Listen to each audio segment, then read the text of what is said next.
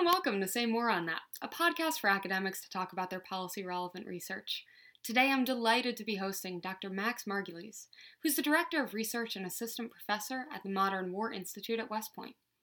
He also serves as the Course Director for the Thesis and Capstone programs in West Point's Defense and Strategic Studies program, which includes a required course on research design. Prior to joining MWI, he was a faculty member in West Point's Department of Social Sciences, where he taught classes on international affairs and served as the executive director of the Rupert H. Johnson Grand Strategy Program. In addition to his primary interests in military personnel policies, innovation, and effectiveness, he also studies and writes broadly on civil-military relations, strategy, and conflict.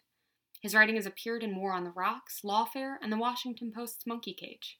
He holds a PhD in political science from the University of Pennsylvania, an MA in political science from Columbia University, and a BA in political science from McGill. A quick note before we dive in. The views that Max expresses today are personal and do not necessarily reflect those of the Department of Defense, the U.S. Army, the U.S. Military Academy, or any other department or agency of the U.S. government. Max, welcome and thank you for being here today. Hillary, thank you so much. I am so flattered and appreciative of this opportunity. Thanks. Well, let's get to know you a little bit more. What book are you reading right now? Okay, so I am a big believer, at least for me, that reading fiction really helps me decompress at the end of the day. So I have been breezing through a lot of science fiction books the last few weeks. I just finished the fifth book of the Red Rising series, which means that I am now eagerly awaiting the final installment of three different sci-fi fantasy series, which is a little frustrating. But I know it'll be worth the wait once I get there. It's been a while since my sci-fi fangirl days, but it seems like a really good thing to get back into mid-pandemic. So what is one thing that you are just unreasonably particular about? So I like to think that I'm pretty forgiving and non-confrontational about most things and different habits. So people might not know this because I don't often try to make a big deal about it because I don't like to get into arguments about it. But I do feel very strongly that the category of millennial, at least as currently defined as a generational category in terms of its typical year ranges, is a completely incoherent category. If I'm going to take this opportunity to give my brief little rant about it. Please. So if one of the key definitions of that category is having grown up with kind of a similar levels of access and familiarity with the internet and technology as the defining features of what makes somebody born between 1981 and 1996 is the typical age range, a millennial. People born in the early 80s have nothing in common in terms of the level of familiarity with the internet and technology growing up compared to people born in the mid-90s. And the argument that they do and that their childhood were shaped by that in similar ways is really contingent on a certain class experience. So if you even take me, my brother, my wife, we were all born in the between 88 and 90. For us and our friends, vastly different experiences, even in that middle category, based on whether you had more of an upper middle class upbringing or a working class upbringing. So glad to get that off my chest. I hope people will kind of take that to heart whenever they think about describing all millennials a certain way. I hate to say it, but that's really spoken like a true millennial, Max. I know. I went back and forth about other things that I could list for this, but this was the one I felt most passionately about. All right, and then the last question, how do you take your coffee? This is easy for me. I start most mornings with a large French press. I drink it black, and the darker roast, the better. That sounds very nice. So let's dive a little bit more into some of your fascinating research. You have this awesome new project underway, looking at the effect of conscription on the use of military force. Can you tell us just in brief, what do you find? Okay, so I guess just to back up, I can start a little bit with what motivated my research project before I get into the specific findings that I focused on, just because there's so many different aspects of the relationship between conscription and recruitment and conflict behaviors that we could focus on. So the one that what really motivated me for this question was a lot of the debates that I've been hearing for a really long time in the U.S. about whether the United States would be better off with a draft army or with the current volunteer force. A lot of times, especially around Memorial Day or Veterans Day or anniversaries of D-Day, Pearl Harbor, and so on, you get this spattering of op-eds that appear that bemoan the state of the volunteer force and the fact that so few people serve in the military today, and often these kind of paint in very rosy pictures what our army was like under the selective service systems after World War II and the early Cold War. And a lot of times this argument focuses on a particular idea that the draft army would act as a brake on foreign adventurism, and that we wouldn't use military force abroad so often if we had a draft instead of volunteers. This argument always really rubbed me the wrong way because it hinges on this assumption that conscription distributes the costs of a draft broadly across society. And we know from American history that it doesn't. So according to one commonly referenced source, only 10% of draft eligible men were actually drafted during the Vietnam War, and more than half legally avoided the draft.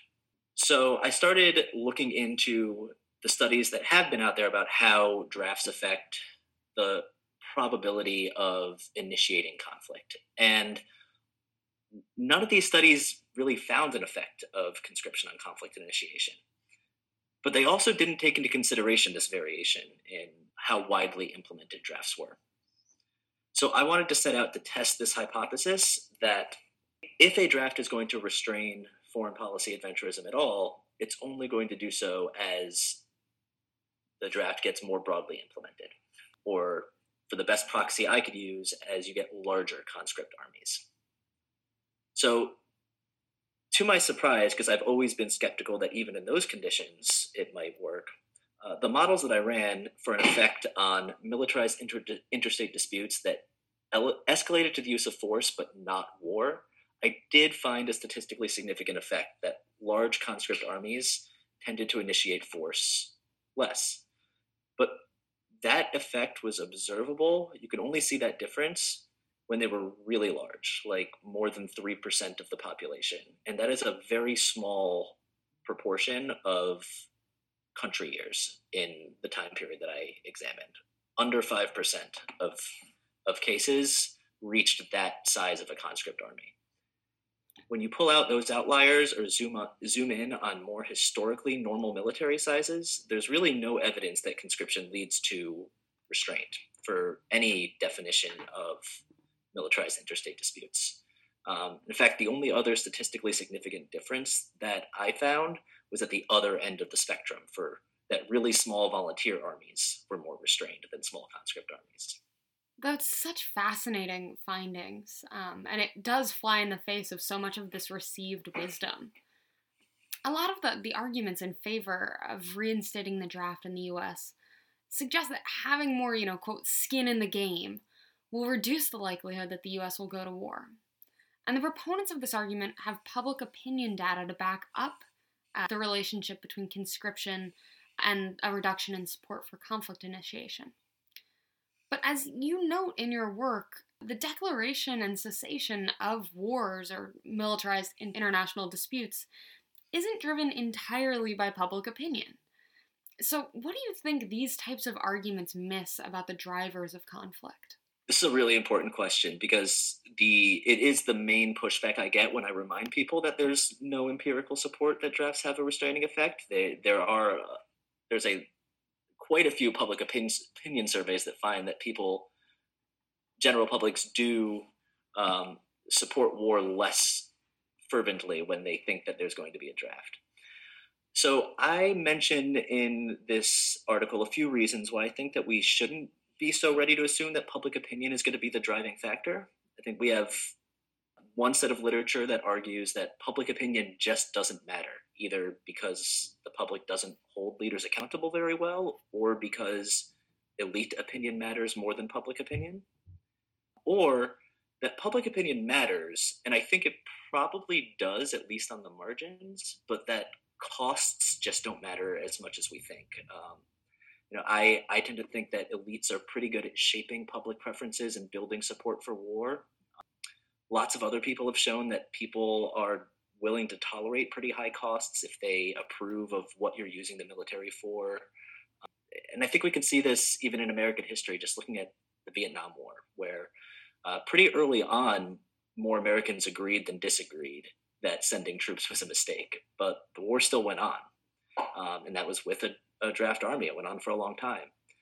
So ultimately, I think that we just often forget about how easy it can be for leaders to gear up populations for war and convince them that something is in the national interest. Such a fascinating point. Now, in the project that we're discussing today, you're looking at conflict over a couple of centuries. And while I'm sympathetic to arguments that there are some immutable characteristics of war, it strikes me that the ways in which we fight wars or militarized international disputes have changed dramatically over the course of several centuries. I'm curious how you think your findings about conscription interact with the changing nature or technologies of warfare. It's another great question. It's a tough one for me, and I'll caveat my answer by noting that that so far I haven't really found any effects for the different time periods that I've looked at. But I'm actually kind of with you that I'm a little surprised by that, and I would definitely encourage people to keep looking for these kind of differences in periods of war where costs might be relayed differently. I do think that it's hard to imagine that technological advances that further remove even the possibility of human costs from war could make it easier. I think that there might be a difference between the public thinking, in the case of a draft, for example, oh, it probably won't affect me, and being able to kind of hand wave the risks of a draft. I think there's a difference between that and leaders, through the use of remotely piloted vehicles, being able to say, hey, I can take out these bad guys without even having to risk any of my own people. That seems like a pretty important qualitative difference. I don't think that will necessarily cut it for all uses of force. And at least for the foreseeable future, I tend to side with Stephen Biddle in terms of the idea that the nature of war, at least for seizing and holding territory, has been pretty constant over the last century and is likely to continue. But I do think that with pretty high levels of technological investment, that can be we might see a pretty big difference in the medium-term future. Moving to some more of the policy implications of your work, in this project, you introduce a measure of the degree of the size of conscript armies, and you discuss how the size of conscript armies relative to the size of the population may theoretically matter for civilians' support for the use of war and ultimately the engagement of conflict. I'm curious what applications that you think this measure has to understanding what states are conflict prone and what kind of underlies the relationships that you hypothesize. Right. So the measure that I used was from the Correlates of War's National Military Capabilities data set. I used their data on size of militaries and total population to use to calculate a military participation rate for every country year in the data set. And I think that this highlights some of the endogeneity problems in terms of thinking about why conscription might not act as much of a restraint as people would think. We need to think about what are the circumstances in which countries are going to recruit lots of people into their militaries, because that can be a pretty difficult thing to sustain. It's going to be countries that already experience countries or during time periods where there's already very threatening environments, or in societies that are highly militarized and really prize military culture and achievement. And these are the kinds of countries that are going to be more likely to initiate conflicts or militarized disputes anyway. So I think that it might be a problem from a causal inference perspective, but in terms of policy, it's I think a very large underlying factor to that's impossible to separate from prolonged use of conscription.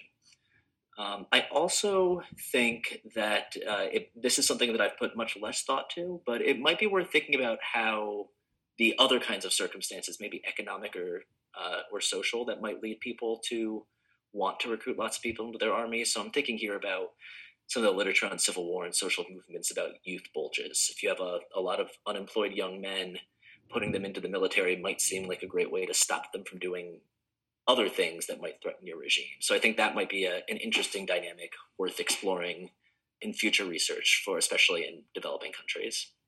That's a fascinating point, and I love how it ties domestic characteristics to international relations, which was always my favorite part of IR classes.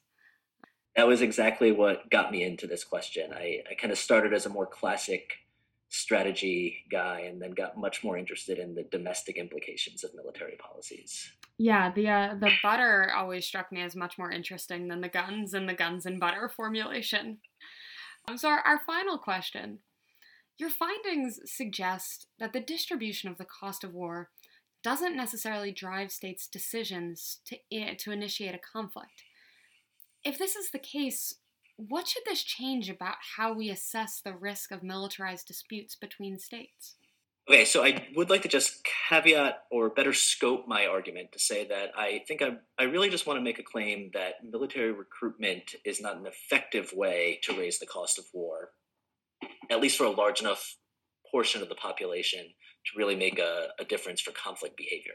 I'm actually pretty sympathetic to arguments by people like Sarah Krebs and Rosella Zelinsky, who think that war financing could do it.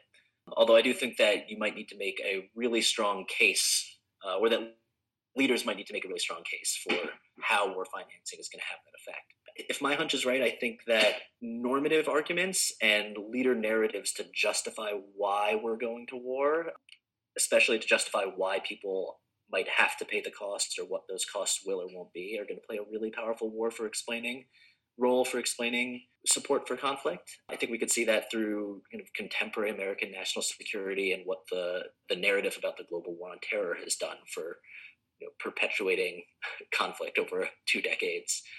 In terms of this idea about normative forces, I know that Lindsay Kahn, Jessica Blankshane, and Douglas Kreiner have a paper under review that I cite now that argues that normative reasons, they're also trying to test some of these recruitment arguments. And I know that they have some evidence in favor of normative approaches to thinking about recruitment. So what kinds of soldiers do we think it's appropriate to fight wars with might have a factor.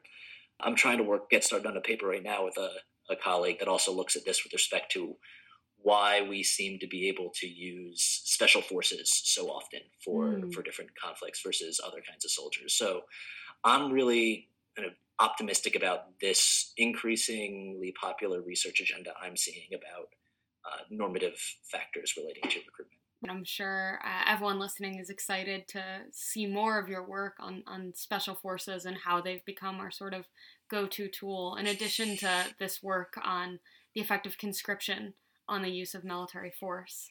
So thank you so much for your time today. We really appreciate it.